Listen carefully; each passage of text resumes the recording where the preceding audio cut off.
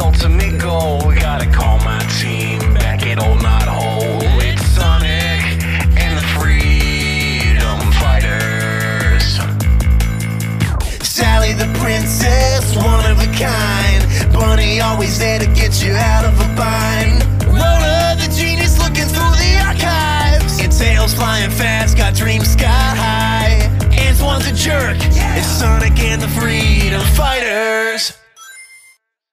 And hello everyone, welcome back to the Archie Sonic Digest. And as usual, I know we always say we have a great show for you, but that's questionable this time around because this next set of comments, it's a little hit or miss, especially right from the get-go. But regardless, we got my good friend Aaron back at the helm to join us once again. How are you doing, my friend? I had to take a mental break from Sonic or any sort of Sega-related media after last episode and how much it drained me. I don't think I've ever felt that drained from talking about these comics. And it's only gonna get more draining. We did a marathon. I will admit, we did a marathon. That was just because we were on a break. I wanted to catch up a little bit. Make up for lost time. That was a mistake. I will never do that again because clearly the human mind is only meant to handle so much of these comics at once. Yeah, it's not good. On that note, let's just go right into Sonic number 103, and this is going to be a little interesting because the creative team for this issue is some names you haven't heard in a while. Mike Gallagher did the writing, Jim Valentino did the art. Now, I'm going to stress this a lot. These comics have nothing to do with anything that's been going on up to this point. None whatsoever. So, I'm going to save us all some time, and I'm just going to go right fast for them. Yeah, if I can interject, I'll be completely honest with you guys. I'm going in a little bit blind on some of these. I've been a busy boy, but just to let you know, these two comics, it's just Guardians of the Galaxy and Marvel ripoffs. That's it. There's not a lot to talk about. Yeah, basically, this is just some alternate zone that Sonic is showing us where the Freedom Fighters lost and then Sonic was yeeted to the edge of space, got fucking brain worked on by some aliens, was yeeted back to Mobius. 1,000 years pass. Now he and the descendants of his old friends who all have weird powers as a result of evolution and when they left Mobius, because the situation is now Robotnik won 1,000 years of darkness, and now all of these people have come back to fight back, kind of. Basically, it's a Freedom Fighters of the Galaxy situation, and the story just ends with this ragtag group of the Sonic, Tails, Sally, Antoine, and Bunny. I think that's all of them. Yeah. They find Silver Snively come in, basically threatening them, and they see it as a harbinger for his master, Robolacticus. Okay, I just want to point out, the art of this fucking Snively is unreal. It is unreal, bro. It is unreal. It's so bad. I honestly, this is one of those, it's so bad it's good in my opinion. No. I agree. It loops around from being so awful that it reaches this point where it's what? You're in such disbelief that you can't understand. It's the slack-jawed, shiny Snively, slack-jawed. It's just the Silver Snurfer, but just it's Snively. I don't know what else you want from me. It's the proportions, it's the fun. The fact that his surfboard says "bad boy" on it. Icing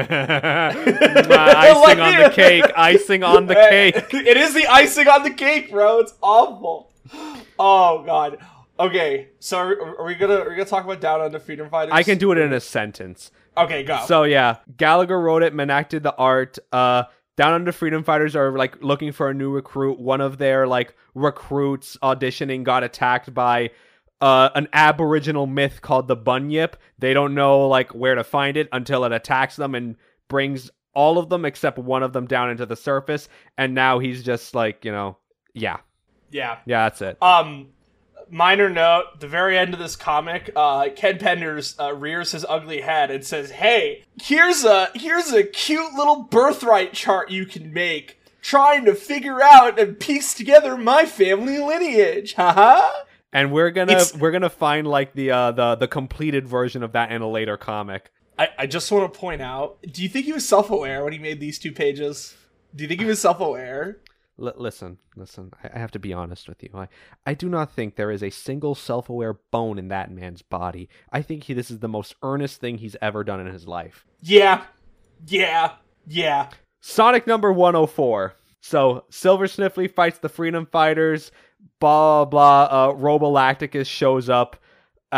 Basically, it just ends with, like, Silver Snively growing to, like, Robolacticus' size and tells them, hey, this planet's not rich in nutrients. There's another planet full of sharks. Let's go eat that one. That's the end of that story. Epic! And then in story B, that's where they tell the story of, like, the Bunyip, and then it attacks them. And it's like, what is it? One of them named Guru runs only to find a dam and tries to, like, there's some, like, quips about, like, this character, like, cursing by just saying damn, but meaning, like, the water dam. Like, it's not funny. I also have in my notes, it ends with an uncolored drawing of Sonic done by Ken Penders to encourage kids to, quote, make their own version of Sonic. I am now slowly putting blame on Ken Penders for the Sonic OC epidemic. Yes and no. It was always gonna happen. This is encouragement from an official, like, Sonic. Oh no, yeah, no, so, no. He's responsible, 100%. Especially with all the Echidna OCs. Yeah, no, fuck that. And so, by the way, now since we've gone through that, basically what happened here was, if you're wondering why does this have nothing to do with what's going on in the comics already, it's because that these stories were penned for a super special, but as we've learned previously, the super special book got canceled after the last one was just, like, so fucking bad and so fucking lazy. They're just like, no, we cannot justify selling another book of this. Like, we're canceling it. We already have, like, but unfortunately, we already have, like, this story that Mike Gallagher wrote. We already bought it, so let's just shove it in the main book. Whatever. We need to get rid of it. I mean, I don't have a ton to say about this. Nobody does. Nobody does. Nothing happens here. It's 2 throwaway issues. Like, nothing happens. We're done here. So, Sonic number 105. Done by Carl Bowlers, art by Ron Lim. So, now picking up from where we actually left off. The King's guards are in Sonic's home. They're packing up Nate's belongings. Sonic and Uncle Chuck assuming he got the bad news that Nate is stuck in Robotropolis. Back in Robotropolis, Hope tells Colin about the Robian that she saw. He's refusing to believe that his brother would do such a thing, as Eggman walks in basically saying, no, she's right, I would do such a thing, and I did do. Eggman it literally is just like, okay, here's my hand, I'm revealing it right fucking now. Then in Robotropolis, Eggman makes a broadcast saying that the Overlanders are suffering from a toxic waste poisoning, and they need immediate treatment. Colin asking if this means Eggman's affected too, with Eggman then revealing himself to be roboticized, saying, with a single touch from me, you can be, just like me, immune. And Colin immediately asks Snively, was he involved with this? And he says, like, yeah, I was. And, quote, consider it revenge for you not appreciating my intellect. Leaving Colin to punch Eggman in the gut, with him being instantly roboticized. Don't know what he was thinking about that moment. He was given the warning up front, but you know what? Heat of the moment, heat of passion. It all happens to the best of us, boys. Now, back in Castle Acorn, Chuck told of Nate possibly being roboticized, with Eggman being capable of roboticization with a touch. Sonic's initial thought was to use the Sword of Acorns to restore Nate's free will. Max thinking it's possible, but the only people who can wield it are himself and Sally. Where Sally cuts in quickly, she asks to wield the sword again, Max saying no, and keep in mind, that's just a strong no, and she drops like the tactical nuke of, if you trusted me in the first place, Elias wouldn't have run away. She literally is like, fuck you, you're shitty, you fucked Elias over, I'm doing my own thing now, I don't care, I gotta get your approval or not, I'm getting that sword, I'm doing my thing. See this in my hand? This is the sword. I'm taking it. Goodbye. See you at dinner. Yes, he agrees to the idea in the end, as the only stipulation being Sonic guards Sally through the mission. So as they walk out of the castle, Sonic asks if something was wrong, as Mina rushes to Sally, thanking her for freeing her mom from Eggman, and runs away again. Now in Robotropolis, Hope is running away into the city, with Eggman coming onto the monitor saying, "If you value your grandmother, come back to be roboticized." Hope does agree to this, but Agnes is roboticized anyway. Shadowbots surround her, with Sonic arriving to smash him. Sonic, Sally, and Hope together enter Eggman's control room, leaving Sonic to run around him to saw a hole to drop into the lower floor. Snively just kicks Sonic in there, leaving Sonic to find all the roboticized Overlanders, including Nate. Sally follows and finds all these others, including Agnes and Colin. She uses the sword on them, but it has no effect because the Mobians, as we mentioned before, when they're roboticized, they can still have their movement. Their minds just are gone. But with Overlanders, they become statues. There's no, for whatever reason, that's just what it is what it is. Eggman gloats that it doesn't work for the reasons I just described, but he calls out to Snively. He says that Snively was exposed to the toxins too. He's gonna die soon, but if you were roboticized, then you'll live. Which Snively says, like, dude, wait, like, I'm gonna become a statue too. Like, my mind's gonna be done. I can't move. Like, what's wrong with you? I can't do that. To which Eggman says, well, listen, my dear nephew, here's the trick about being roboticized as an Overlander. You can keep your movement and your free will if you're just willing to be roboticized. And he just puts out his hand, Eggman does, and then Snively puts her there. And then he comes out of it, roboticized Snively, and he looks disgusting. He looks like Pickle Rick. I mean that in the nicest way possible. I don't know if this is listen, I'm only bringing it up because I saw it. And when I saw it, I was like, what the fuck am I looking at? Like, he looks like a turd or Pickle Rick. That's the only way I can describe it. Yeah, it's just like an angular stick with the nose sticking out. It's just like, well, okay. Moving on. Now, the other Overlanders that are there that are witnessing all this, that came to be cured, Sonic says, like, listen, no, don't take this deal. You're gonna become slaves to Eggman if you do this. But, like, if you want to stay here, I'm not gonna make you leave. And to which Eggman offers a similar thing. Sonic, Sally, and Hope all walk away, and the rest of the Overlanders follow. And Snively is surprised that Eggman would let them all walk away, but Eggman says, quote, "It will be entertaining to watch them suffer." That's the end of that story. I guess it's weird when you consider that, you know, I mean, when he talks about suffer, right? I mean, does it just mean he's just going to be attacking them? Does it mean he's going to be, like, no, you know, letting them suffer the struggle of human life and being exposed to toxins? Like what is the... I mean, there's so much going on in this book. There's just, I mean, the series in general. Like, could be anything. It really could be anything. I mean, I don't know. I don't know how I feel about Robo Robotnik's character being kind of reduced in this scenario, because I thought his whole MO was like, he's just ruthless and he really just does not care and he will literally do whatever. But then by that extent, then, like, this kind of does seem in character for him, because it's just like, he's just literally not in the mood to fight back. It's just like, well, fine, whatever. I really don't care. I have no connection to these people. I really don't care. Like, I'm roboticized. I'm technically not even from this dimension. Like, these aren't my people. I have no connection to them. I don't fucking care. I don't care. That's the end of that story. And story B, unfortunately, also does continue the Down Under Freedom Fighters stuff. Basically, the small and short of it is that one of them can somehow speak the Bunyip's language. It's just upset that it got polluted by Crocbot. They just release the dam, they destroy it, and that leads, like, all the rivers to, like, be restored, including the Bunyip's natural habitats. So they're like, hey, thanks, dude. Like, you guys are pretty poggers. Thanks for, like, restoring my home. And that's it. We're done. Sonic number 106. We're kind of going rapid fire through these, but honestly... Like, what do you want me to say, honestly? Yeah, listen. We have said our spiel in previous episodes.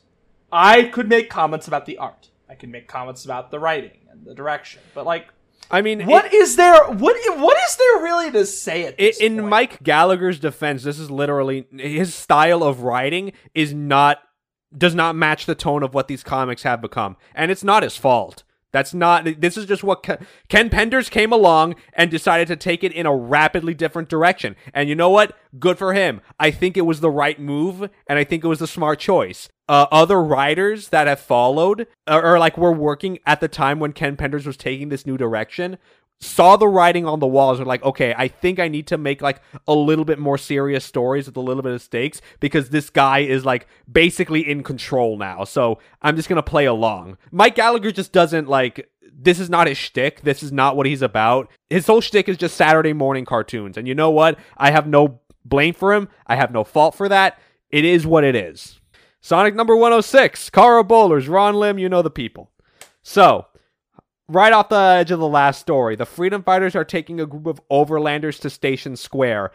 After flying through a cloud and nearly avoiding a crash to the mountainside, Nicole plots a better route for a direct landing, and upon landing after getting hit by an updraft, they're ambushed by paparazzi and welcomed by the president's secretary and the media, with Sonic even saying it was, quote, way past cool to be there. I guess I'll say I do like that their first thought when they have all these overlanders just vibing is just like, all right, Station Square. That's the only place we know. So let's go. Yeah. Yep. So then they go to totally not the White House, as I have it written in my notes, to meet the president of Station Square. In fact, even in direct quotes, last time you dealt with the mayor, but things have changed for the better. Now, look, listen. Obviously that this was done to adapt to the story of Sonic Adventure 2. I'm not begrudging it. It is what it is. They had to do what they had to do. They didn't really have to have it be taking place in Station Square, but they kind of wrote themselves into a corner with this world. So you know what? There are worse sins this comic has produced. Yeah, it's a fine retcon. I mean, the very least they could have said, yeah, the mayor got pulled into the chief of staff position, and he's been helping us with the rebuilding ever since Chaos attacked and everything like that. But other than that, I mean, I think it's fine. Yeah, they didn't even need to have that kind of line. It doesn't matter. It really doesn't matter. Yeah. And then we're meeting with the Joint Chiefs of Staff, which now we're going to be bringing in real-world situation stuff into this. But over dinner, Sally tells the president of the need to relocate 70 families into Station Square to save them from the pollution of Eggman City. One of the chiefs point-blank saying, "What can you do for us in return?" Okay, now we have to stop for a minute, because I have to give the writers credit. They have perfectly characterized the U.S. as a fucking as a global powerhouse when there are 70 families who need to be taken in as refugees. And the first thing they say is, yeah, we can make space, is, what are you going to offer us in return? Please, tell us! This enrages Sonic, saying, oh, you just aren't going to help because it's the right thing to do, which, Sonic the Hedgehog, my man, you know nothing of the American political system, and that's for the better. Sally calms Sonic down and just simply pulls out Nicole, shows them all a hologram of Dr. Eggman. This man is responsible for unleashing chaos and shadow onto your city. If you take the refugees, we'll turn over all intelligence we have on Dr. Eggman. Do we have a deal? To which the president says he will sleep on it. And later that night, Sonic is sitting in the dark of his room. They're all like at the White House as honored guests, obviously. He's just strumming his guitar, little upset that the humans won't want to help out solely in good faith, as Tails and Rotor walk in, inviting him to let's have a night let's have a boys' night, Sonic. We're gonna hit the arcades. What do you say? And then his response being, does St. John stink? Based. So all right. So off-topic question. The boys go to the video arcade. All right. So what are they playing? What's the flavor? What's the flavor? It's 2001. Obviously, they're playing the greatest fighting game ever made, King of Fighters 2001. Wait, no. KOF 2002 comes out next year. You can't say that. Well, it's the timing. It's the timing, Did MVC 2 come out yet? It came out like 1999 or 2000, right? I'm pretty sure it did. So one of them would be 100% fiending MVC 2. right? One of them would be fiending Time Crisis 2. Mm-hmm. And then, like, I don't know, I'm trying to think. Oh, and then one of them would be playing House of the Dead. Perfect. Love it. Love it. Now this begs the question, who mains who in King of Fighters?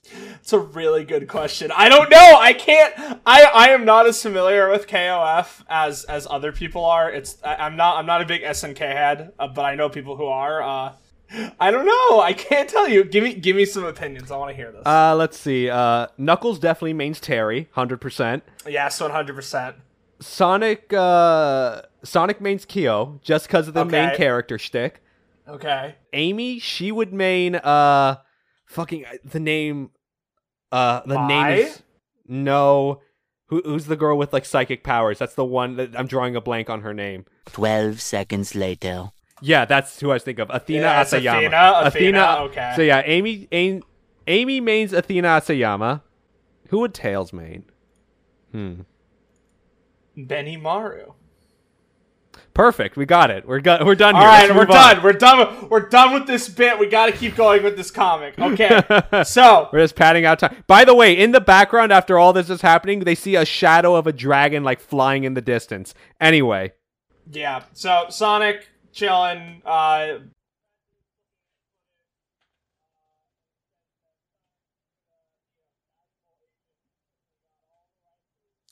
Oh, and by the way, I just want to point something out. In the art, they're all seeing, like, they're reviewing footage of, like, Sonic fighting threats to Station Square, Chaos, Silver Sonic 2, and Shadow. I just want to point out that Shadow was drawn kind of looking more like Sonic. He has, like, Sonic's silhouette, but his colors are correct. Black and red spines and all. The only reason I'm pointing this out is because, like, I don't know, like, we know the story. Like, we know that Shadow was supposed to be, like, you know, a lookalike of Sonic. So, like, is this really incorrect design? I'm philosophically, is this really incorrect? At this point, I really do not care. At this point, I'm just like, I just sigh. I rub my temples, and I'm just like, I can't, dude. Just go. Oh no. Go. I'm not like saying this to like dunk on anybody. I just think it's actually really interesting. I just wanted to make a bit anyway. The president is impressed by Sonic and Comnat, just not a fan of the attitude. The people are just living the Station Square nightlife as they're being attacked by a downpour of fire and scramble. The president sees this, it is what they think it is, and call for Sonic, but already see he's on the scene face to face with a dragon. Chinese dragon, by the way, I imagine. I mean, listen, why? Like, this just comes out of left field. That's good that you're thinking that. That is good, but we're gonna get to that. I promise. Okay. I have a piece to say. I trust. I have a piece to say. So Sonic's on the ropes, but Sally rushes into the command room with the president as the other freedom fighters rush to Sonic's aid. The dragon breathes fire towards Sonic's direction, and he responds by diving underwater. To which that's how the dragon just gives up and leaves. And later, Sonic decides to cut a deal with the president. If we can deal with this dragon, fully accept the refugees, which he accepts. And that's the end of that story. And now, we're going to get to the Pender story, one I am very excited for. Why are you so excited for this? Because we're going to be introduced to a character which will be very important in Ken Pender's repertoire. So... He saw it, boys. Ken Penders did both the writing and the art, so the first thing we see, the first 3 panels, are this fucking echidna lady pops into existence like she's the fucking Terminator. Yeah, no cap. It's literally Terminator. She wanders the empty Echidnapolis and tips off Legionnaires from her presence. They report back to Dimitri, who at the same time is talking to Lane Da, and reports that Knuckles left the carrier a while ago and has been on the floating island all this time, pissing him off. He theorizes that Knuckles is trying to reverse the effects of the quantum beam directly on the island, to which we now see him attempting to do. I just want to point out, too, it's just so funny that Knuckles is just green now. And it's just gonna be like this for an extended period of time. No, it's such a thing that, like, I can't get over it. It's so funny. Like, Sega nowadays would not do that with the IDW comics for good reason, because this is ridiculous. But at the same time, like, it's just also so very special. Like, come on.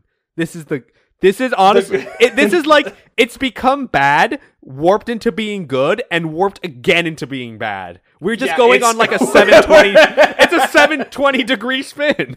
Tony Hawk is taking us for a ride and trying to pull off skateboard tricks. He can't handle it, bro. He can't. I can't fucking handle it. This girl Echidna continues to aimlessly walk about, thinking that she arrived in the time when the inhabitants were stuck into another zone. The wind continues to pick up, stronger and stronger, and she's clutching to a lamppost, surprised if this is a hurricane. This wind is too strong, and she's flown off. And then she hits herself headfirst onto the ground, but a voice calls for her. And we see it to be Remington offering his help, and this girl recognizes him as the Echidna who killed Knuckles. End of Sonic 106. How on the edge of your seat are you, Aaron? Tell me. He's taking off his headphones. I want to die.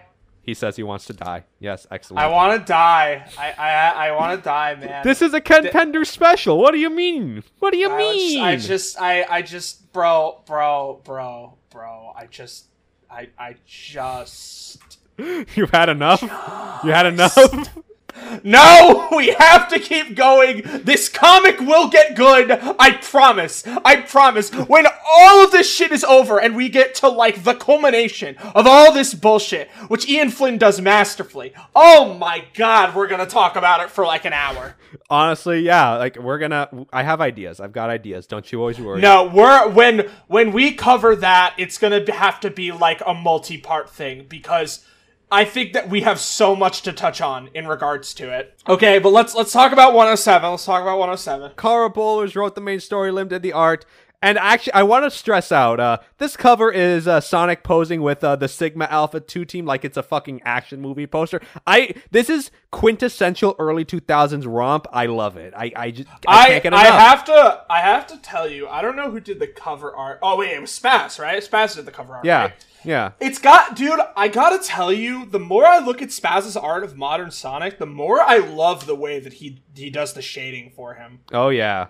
He does it in, like, a way that, like, so, like, you know how we've talked about how, like, the way that, like, the writer, the pencilers and the inkers have, like, designed Sonic in, like, these comics within the last, like, 20, 30 issues has just been abhorrent and awful. As usual.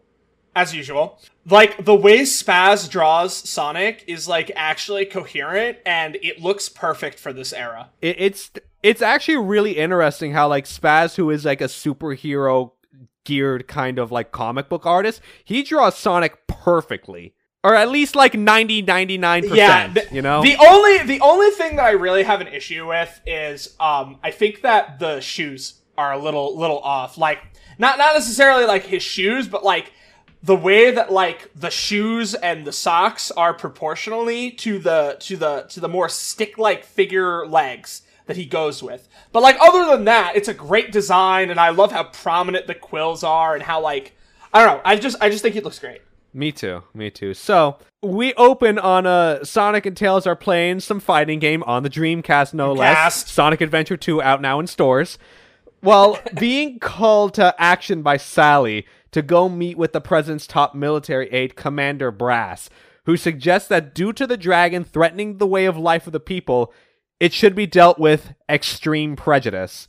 He then introduces his unit, Paladin Team Sigma Alpha 2, as backup, a suggestion Sonic laughs at due to him remembering how easy it was to escape from them, and he is like laugh out loud kind of laughing.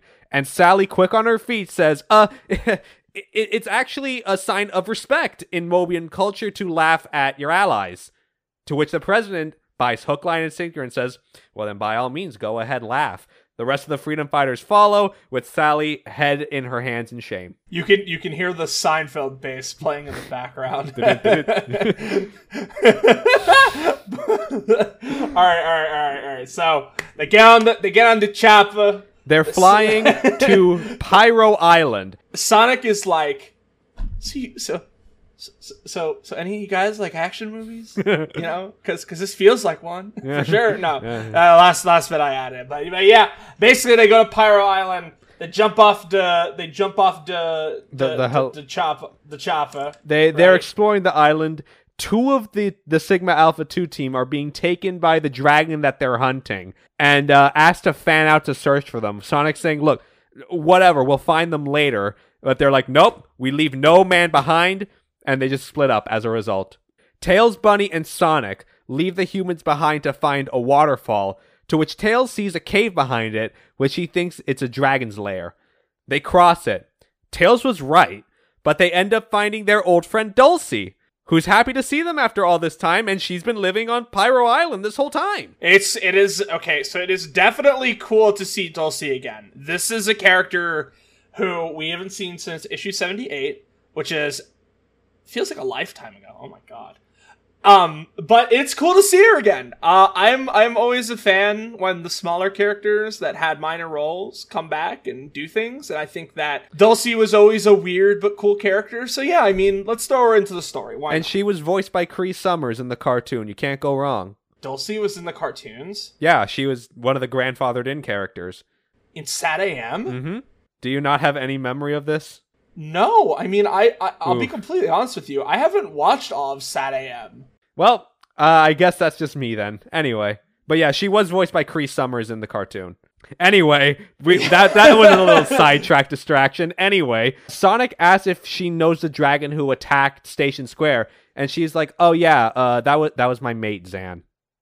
To which he shows up, fire breath at the ready, yelling at her why she's talking to the enemy. Dulcie says to them, the military wants Pyro Island for their testing grounds. They attacked first, as Bunny sees that Dulcie's arm is in a sling, to which Zan asks, is it wrong to blow off a little steam? Tails asks to talk, Zan saying he has no interest. This is my home, you have no right to be here. Sonic says, look, okay, fair enough. But you attacked here. The military is not going to back down after that. And in that moment, Zan is muzzled by the humans. They try to go after Dulcie in their act of extreme prejudice, prompting Sonic, Tails, and Bunny to protect her. They prepare to fire their guns, but in the matter of a second, they're quickly disassembled by Sonic, saying that, bet basics didn't prepare you for that, huh, boys? Zan frees himself from his muzzle. About to roast the humans alive, Sonic stands in the way, with Zan saying, if you don't get out of the way, you will be fried too. Dulcie tries to stop him, leaving him to smack her with his tail, launching her out of the cave and knocking her headfirst into a tree. Zan, dragon, known misogynist. Literally a fucking shitlord. Fuck this guy. Oh no, this is 100% a story of domestic abuse, which we're gonna get into that. Tails and Bunny go chase after her. Sonic is fighting Zan in the cave. Tails and Bunny talk with Dulcie. Bunny realizing it was not the humans who hurt Dulcie's arm. Bunny asks, why are you with someone who hurts you? Dulcie says, no, it's not like that. Zan loves me, but maybe he hits her because it's her fault. Now we gotta have the conversation. Now, why are we having domestic abuse in these comics? Caro Bowlers, what did you do, man? What made you pop off like this? Listen, you know how we've been talking about the line being crossed, the shark being jumped, etc.? Uh-huh. Listen, we have hit the breaking point. Like, this is it. In my opinion. Right so what, now. This is the line for you? Have we finally crossed the line? We have crossed the line because, look, you can talk about whatever the fuck you want, but, like, why is it domestic abuse? Yeah, that... With the dragons! Dragons? In the Sonic comic! Yeah, we don't need this. I wanna die! Get me out! I wish to be free from this flesh prison. I want release. Anyway, yeah, they fight. Bunny says, you're better than that. You don't need to be with anyone who abuses you. And then, like, explosives go off that Sigma Alpha 2 setup and crush the Dragon Cave with Sonic and Zan still inside. Sonic's a hedgehog. He burrows his way up, but Zan's crushed to death. This was like the matter of 2 pages. Maybe less than that. He's fucking dead. The domestic abuse has been pushed over. Okay. So the mission's accomplished. The president makes good on his deal with the freedom fighters. He'll allow bringing in these overlanders. Sonic, Bunny, and Tails and Dulcie are still at the cave-in site, being there for Dulcie's mourning.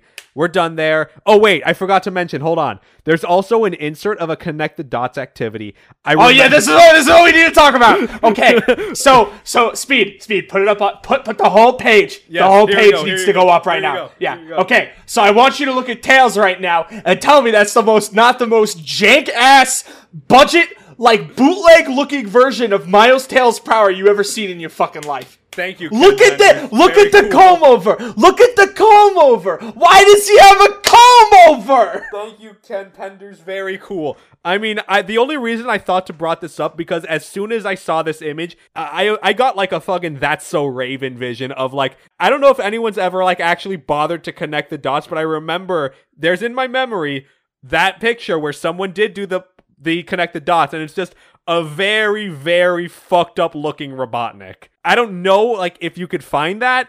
If I can find it, I'll put it back on the green screen, but like that's just what popped into my memory the minute I saw it. Comb over Tails. Comb over Tails is very important too. Okay, so now Ken okay, Penders. More Ken Penders. All right, let's go. Don bested the art. Ken Penders only wrote. So Lane Daw is shocked that Knuckles actually reversed the effects of the quantum beam.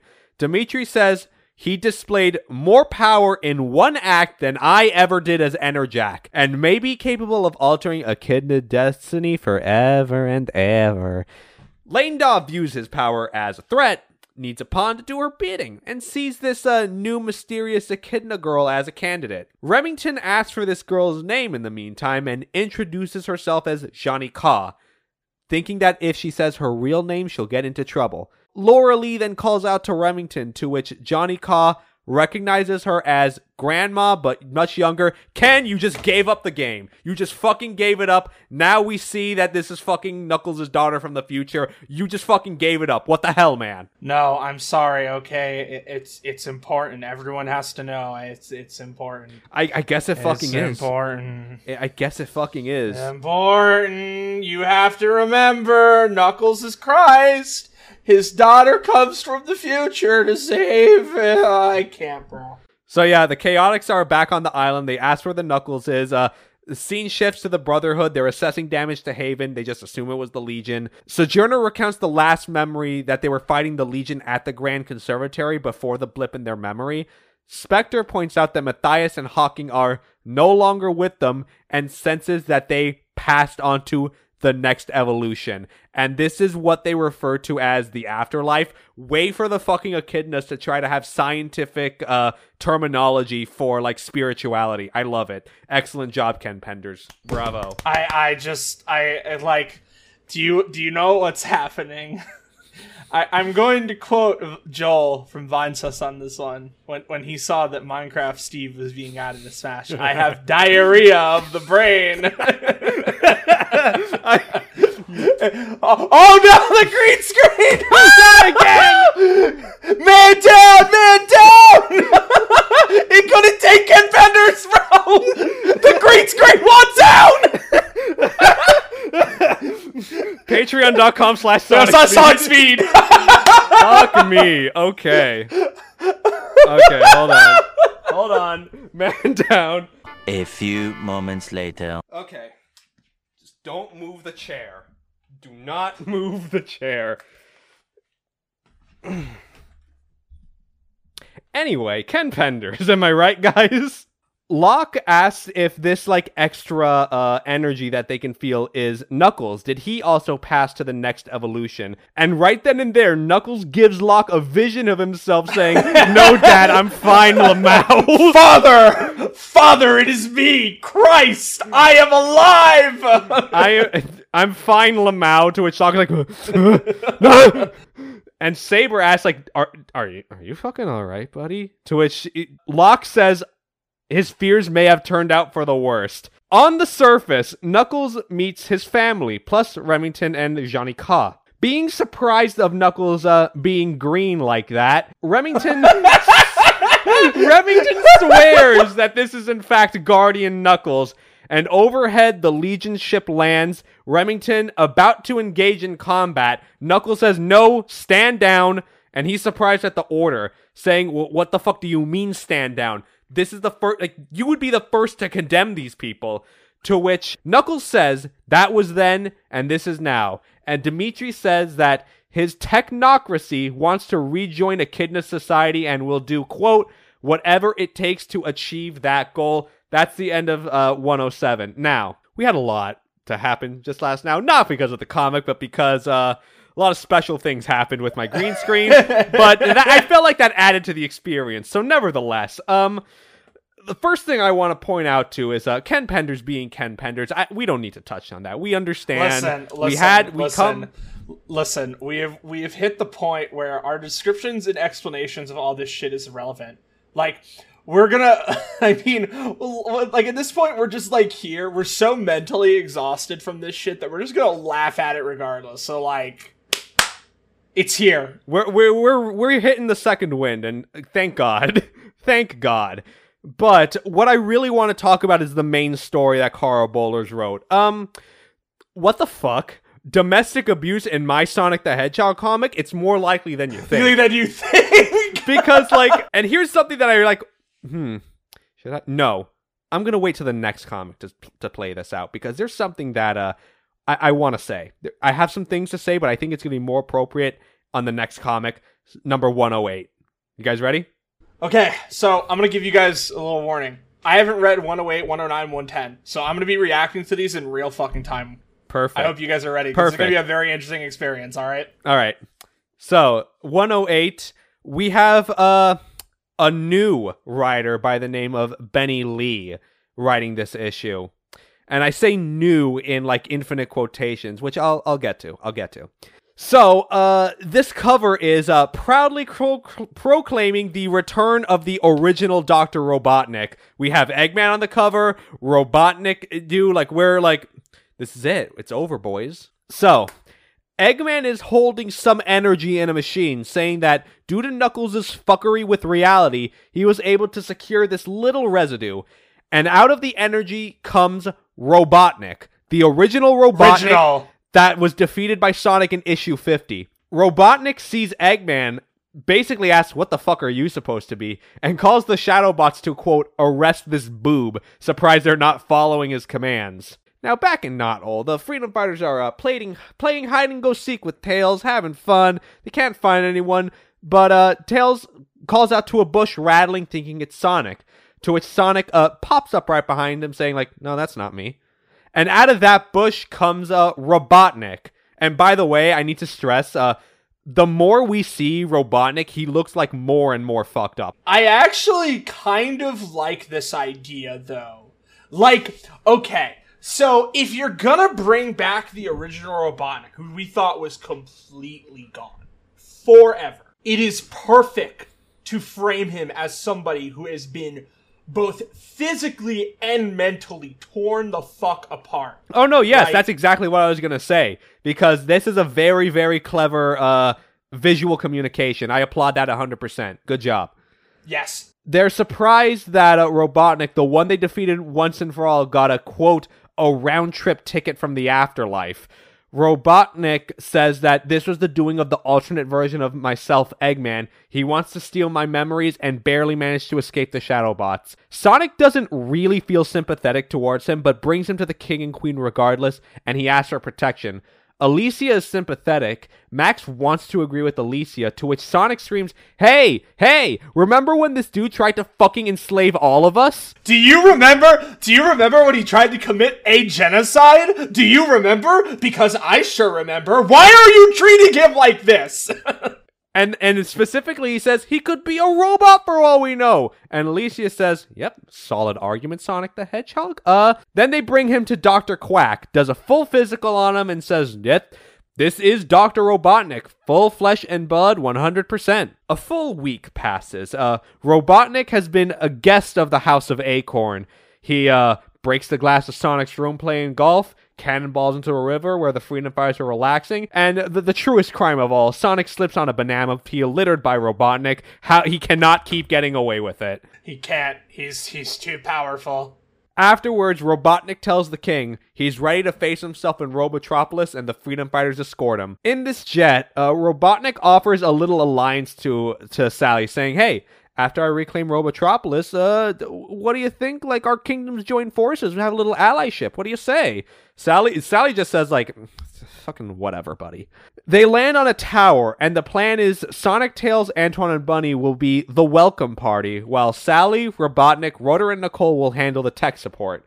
They smash Shadowbots left, right, and center, and in the room they're led to, they find a mainframe computer, which kind of looks nothing more like a computer, kind of like a shadow light that glows below them, is being operated by Robotnik now. They enter, have a funny feeling about it, and as the light bathes them, Sonic screams out to whatever is going on.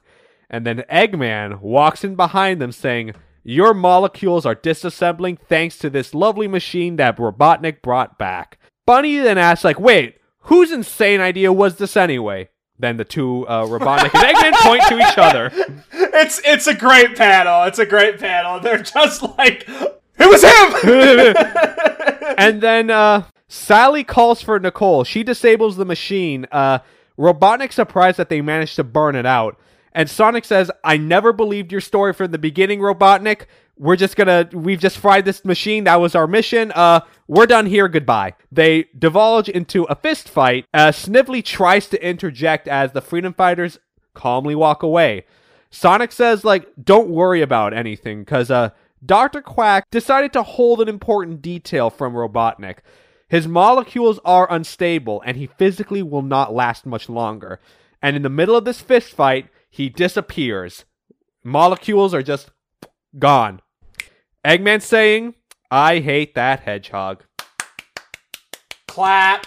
I'm clapping because he said the line. Okay, so Well, so we gotta talk about this, right? I want to talk because I have some words, okay? Okay. Now, this new writer that we've discussed about, Benny Lee.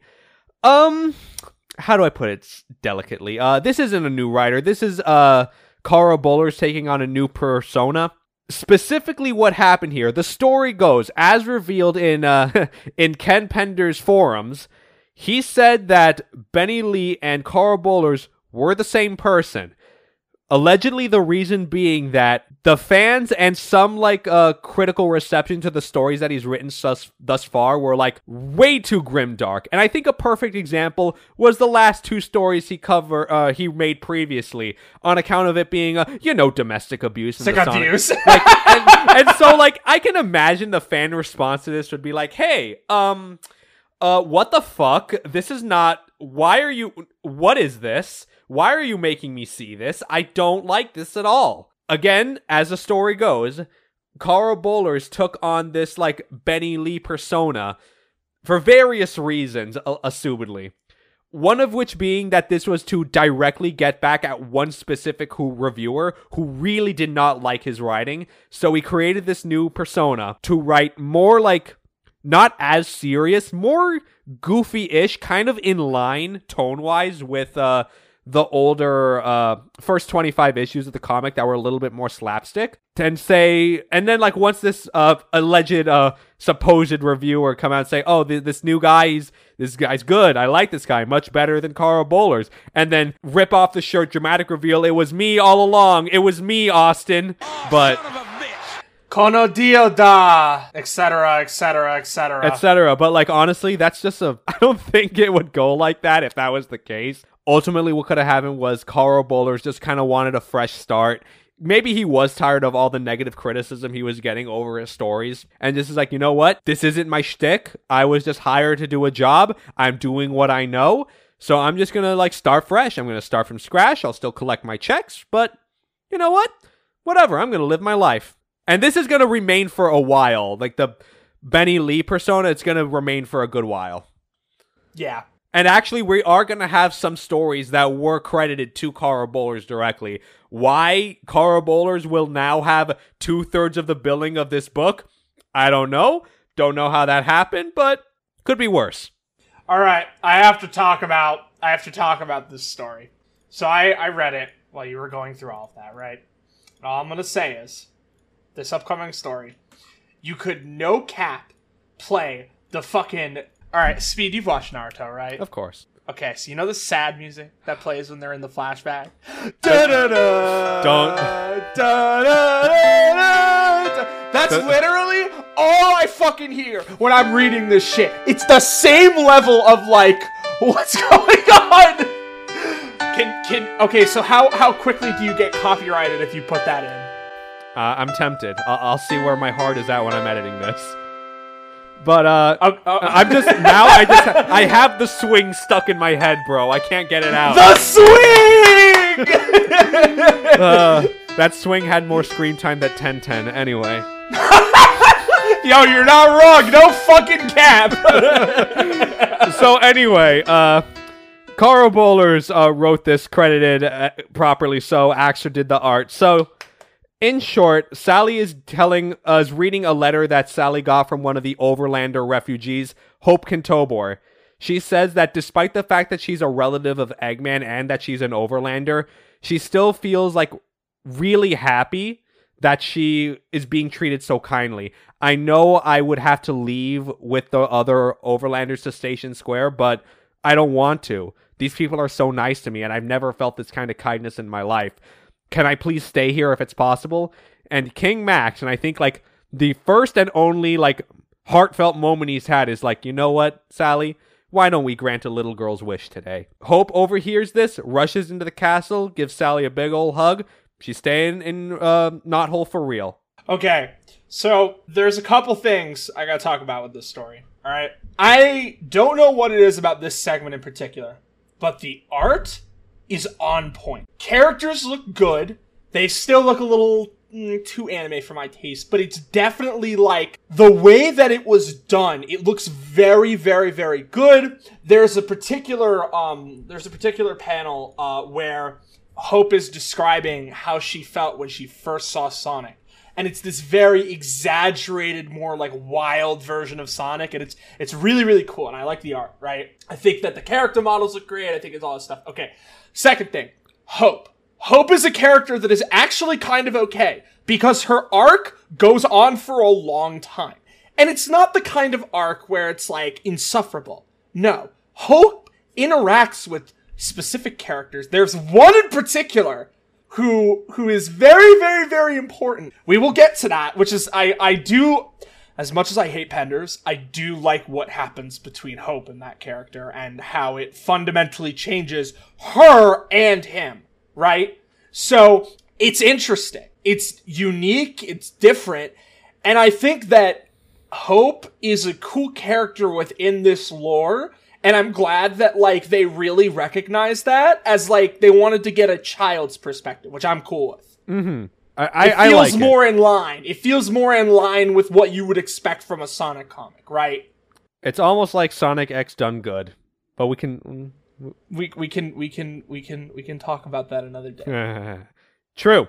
So, story C, Ken Penders wrote, Don Best did the art. So, Laura Lee is pissed upon learning that Knuckles sided with the Legion, to which Knuckles responds with, "It's not like the meat trays were innocent either. Playing the both sides thing, Knuckles. Very cool, very epic. Love it." Very epic. Knuckles is like, look, okay, I know they tried to do a genocide and turn our race into a bunch of cybernetic freaks, but like, what if they have really cool opinions, bro? Knuckles is in the alt-right pipeline right now. I just want to point that out. This is the pipeline that most like internet nerds go through, okay? He's in the alt-right pipeline. Next, he's going to start asking questions about various echidna ethnicities, and we go from there. No! I'm just saying, man, that's the alt-right pipeline. That's where Knuckles is. Fear. Ken Penders, what have you done? Like we have implied previously, Knuckles just wants to hear him out, pissing off Laura Lee even further because he represents a dangerous threat to my children, to which Knuckles says, "What do you mean? I'm an only child." Laura C says, "Not fucking anymore, bucko. I'm pregnant." Bitch, I got a baby in here. We soul touched. Knuckles says, his immediate response is just like, slack-jawed. You sure? Yeah, she's fucking sure, Knuckles. Knuckles says, that's not something that... Hey, that's not something that I thought about. Sorry. To which Laura Lee says, yeah, that's not the only thing you didn't give thought to. Now, meanwhile, Dimitri is pleading to the council for talks of reunification. The Mitre debating him, wondering if the two societies can reunite after all this time. After all, Dimitri is a disgusting mesh of blood and metal. Quote, Aurora herself did not mean for echidnas to enhance themselves with metal. Now, I also want to pose this question. Glasses are also not natural. Should we not have glasses? You know? I don't know. It's a weird take. Listen, the Echidna Conservative Society and the hyper-nationalistic Dimitri Dark Brotherhood are at war. Meanwhile, Knuckles is trying to be the bridge between the both of them, and nobody likes it. I mean, okay. Like, let's be fair here. That's a good dynamic. I do like where this story can go. We have two societies who are both wrong. Knuckles is just like trying to find some common ground for the sake of like bringing people back together. Yes, it's been like thousands of years. I don't know. I do think I feel a little hooked. I do like where this story might go. It is definitely more interesting because it's actually things happening, right? Like it feels like, okay, all right, I'm going to have to do it. I'm going to vomit a little in my mouth. I'm going to have to praise Ken Penders for this. Because at least he's trying to make some sort of internal conflict feel necessary. Mm-hmm. Echidna Society has been split for so long that something has to be done. The plot cannot move forward with a back and forth and revelations and this and that. It has to come to this at some point, right? Right. So him trying to move the story forward and really force some sort of resolution or even deeper conflict makes sense, at least in my mind. So I'm fine with this. I think it's better than what we had before with him, but yeah, Ken Penders is making his way. No hate here. So meanwhile, Johnny Caw is stalking Knuckles and follows him into the High Council building and finds him talking to Lane Da, the one person Mom refuses to talk to. Knuckles enters to make a case for Dimitri, saying, listen, the first steps are going to be difficult, but we need to begin the healing process, and that means we have to take a chance. Which, very good dialogue. I think that's the best argument that can be made here. Good job. Meanwhile, Johnny Caw rushes in, tries to get into a room, but is blocked by a cop, and she pushes in to find Remington screaming, "You betrayed us for the last time," and fires his weapon. Johnny Caw screaming, she's too late. That's the end of 108. I don't know a lot to say about the back half of that. I mean, it's just whatever. Okay, 109. We got one this and one other, and we're done. But I don't like the cover to 109. It really does look like it was photoshopped together. Before we head into Sonic number 109, let's take a short break. We'll be right back with the Archie Sonic Digest. Reddit Big Chungus Wholesome 100 goddamn based Reddit Kino. And we're back. Hi. Without wasting any time, we've had enough. Sonic number 109. Benny Lee wrote it, and Ron Lim did the art. We open with the Freedom Fighters. Their submarine is being entangled by a roboticized sea snake, but it's not that big of a deal. Sonic steps back to see Rotor upset over he couldn't help his family from fixing their hypnosis that Robotnik put on them. Sonic suggested to use the Sword of Acorns. It worked for the Robians, so maybe it could work here. So then we flash back to Castle Acorn. Sally takes the sword, with it speaking to her, saying it knew Sally would come back. She's taken aback by the voice, but it seems like no one else heard it, so they move along. Back in the sub, the Freedom Fighters follow along this oil pipeline that seems to go on forever, as Eggman finds them and sicks that roboticized sea snake onto their sub. It electrocutes the ship as Rotor ejects everyone out into sea pods to the surface and land onto the frozen tundra, causing Sonic to engage in a fight with Eggman Shadowbots. This distraction's going on. Sally preps the herd in the background to be sane again as Rotor sets off a detonation for the oil rig. It goes off. All's well that ends well. The herd has their minds back. Rotor introduces the freedom fighters to his mother and his younger brother, and his mom invites the team over for dinner. Very done. Very cute. Good job. Yeah, Benny Lee. it was cute. we really don't have much to say. It was just Rotor. They tie up the Rotor plot line in a nice, neat little bow, and that's it. And we move on. And before we move on, though, we now see the insert of the complete Knuckles family tree. I just want to point out, look at this fucking thing, right? Look at it. There is so much for it. There are so many characters here that, Ken Pender's, this man really has it in him that he needs to tell everything. Can't leave anything up to chance. No mystery. Just put everything on the table. Which, I'm not gonna lie, I respect that. I do respect that. I just wonder, is it necessary? And the answer is no. I want to point something out here. Look on, what is it, the left side or the right side of the page? The left is where Julie Sue fucking says, don't forget, the blank spaces are characters we've yet to introduce. That's not what I was pointing to. That's not what I meant. So, Dark Legion, right? They're brothers. Dimitri and Edmund are. They're brothers. So the entire lineage of the Dark Brotherhood is a twisted reflection of the Brotherhood of Guardians. What I'm trying to get at here is that Julie Sue is in Knuckles' family tree. They're distant cousins. That's not Ken Pender's fault, though. He didn't really think about it like that. It was a genuine mistake. I'm not trying to come for him like that. It was a mistake. It was a boo-boo. Wait. So they're technically related by blood. Yep. Oh, he fucked up really hard, didn't he? Yeah, he fucked up. And yes, I'm stressing this. This was not on purpose. This was not on... I'm really trying not to get sued, okay? This was not on purpose. I mean, I don't... Look, okay? Ken Penders is a fucking weirdo, but I don't think he would intentionally fuck this up. No. It was a genuine... It was a boo-boo on Ken Penders' part. It happens to the best of us, folks. This is really short. This next story by Cara Bowlers and art by Axel, I legit have a sentence for it. Mina tries to chase after Sonic and is stopped by Sally. She admits she has a crush on Sonic and is trying to figure him out personally and asks Sally, the best / worst person you could ask a question to about this. And she basically just ends with, Sonic's a complicated guy, but at the end of the day, he does care. And Mina's satisfied with that answer, so she runs off.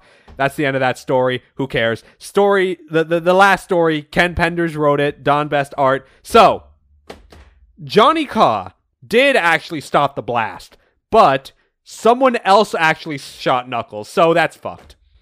I also love the fact that it's visible that Knuckles gets motherfucking shot in the face. No cap. He literally pulls out the gun and just hits him with the alright, goodbye, bam. Oh my fucking god. Hey, I just want to point out the guy shooting the gun is you. And then I'm Knuckles. and the beam has the caption of Sonic Comics on it. Sonic Comics. Oh, fuck. I may have to... That's probably going to be That's the edit. That's the thumbnail. That's the fucking thumbnail. So she runs off. She's apologizing to Remington, kind of, so he runs off as well. Lane Daw investigates. There's no sign of a wound or a pulse. Double weird. Dimitri feels something for the first time in a long time, I assume. He says, oh wow, Knuckles saved him from the blast. And Dimitri feels responsible as one of his boys who was the one that pulled the trigger. And then a counselor walks and says, well, I think this is an excellent time, boys, to... Let's establish a committee for building bridges. Not sure if this is the time for it, seeing as Knuckles got fucking owned, but alright, Ken Penders. He's dead! They're literally having this conversation! They're having this conversation over his dead body! I'm sorry. The counselor admits that the reason why Dimitri's methods were rejected at the time was because his tech was just way too advanced. If we had time to study of it, then maybe we could have done something with you. Lane Daw walks back thinking that if someone realizes that that was her hired gun, then she'll be in trouble. So Johnny Kaw walks past Julie Sue, thinking of her mother, but also notices Lane Da, and one of her hired guns are about to take out Julie Sue, something for which she intervenes in successfully. And in the heat of the moment, she's coming down from that, and with tears in her eye, realizes it might have actually been she was destined to save her mother, not her father. And then that's where the Terminator time warp thing happens again, and is pulled back into her time, her screaming, "No, I don't want to go. I'm not ready to go." Inside, Julie Sue runs to see Knuckles alive. And turns out he's just fucking alive. He just walks in just like, "Hey boys, how's this hanging? What's on? Who's winning on the game today?" And then they're all like, "Dude, what the fuck? We saw you get shot dead. What the fuck?" And he says, "Oh, I just played dead in order to build trust between the two groups, and also to expose of the traitor in the Dark Legion." A phrase that Dimitri does not take lightly. But then we have a time skip to Johnny Kaw's future, and she runs back to her mother, revealing her name as Laura Sue. Laura Sue is dangerously close to Mary Sue. And you know what? Like, listen, look. Listen, okay, look. Why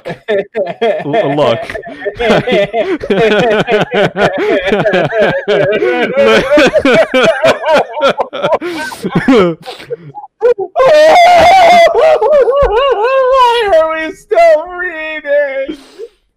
I just wanted to say that, like, if Ken Penders had, like, a modicum of irony and self-awareness, he would have named this character Mary Sue, and I would have respected that. That's some fucking... Look, we talked about Chris Chan in the last episode. This is some Tails Gets Trolled Laserbot level of self-awareness he could have done, but no. Oh, well. I just want to point out that Lin Da is really the only reason that bad things are happening. Yeah. Like, this is something that is very consistent throughout most of the story after Lin Da gets introduced. She is literally the reason why everything falls apart. Like, no cap. Like, fuck Lin Da. Like, she is the worst. Nobody likes Lin Da. Listen, if you simp for Lin Da, I wish death upon your house. You and the next 7 of your generations are cursed from this point forward. Yes, I curse you would die. Here's my iron tome for you. Her mom admits that Knuckles was never actually killed. He just went berserk upon absorbing too much chaos energy, and is now leading the Dark Legion himself to conquer the planet, and is now old enough to join the fight against him. That's the end of 109.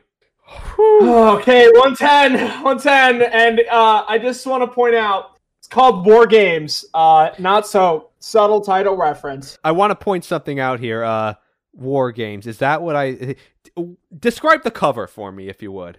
It's Sonic being targeted, there's pictures of Snively, Eggman, the Station Square president, Sally, Tails, and, some fucking missiles. Of course. Okay, so we're not there yet. That's going to be later on, but I have a note. I'll leave you that as your bated breath.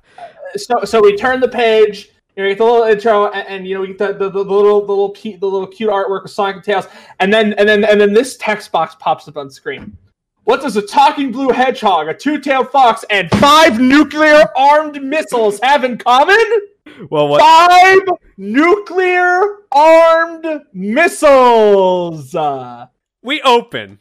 Uncle Chuck wakes up Sonic and Tails in the middle of the night. They've been summoned to the castle ASAP and rush there half asleep. In the castle, Sally tells Sonic and Tails about a message that she got from the president of Station Square. Their defense system, after loading information about Eggman into it, it switched its systems from defensive to offensive, and it sees Eggman as a threat to be eliminated and set to launch a nuke to Robotropolis. This is the matter of like 2 fucking pages. The stakes are already at the fucking ceiling. We went from 0 to 100 in 2 pages. Sonic, Tails, wake up. What? Nukes! Oh, fuck! A hell of a thing to wake up to. Sally says the nukes were already launched and can't be stopped. So Sonic and Tails rush to Robotropolis and scream out to him to offer a truce and warn him about the nukes. Eggman's like, what the fuck are you talking about? What fucking nukes? Right then and there, the alarm in Robotropolis goes off. Eggman sees them on his radar, and Sonic suggests Eggman use his satellites to shoot down the missiles. But Eggman says, like, why the fuck would I do that? I have a barrier system. So he simply says, put the barriers around Robotropolis. Sonic and Tails rush out to break the barriers down to force Eggman to use his satellites. Wait, the line when they get there, right?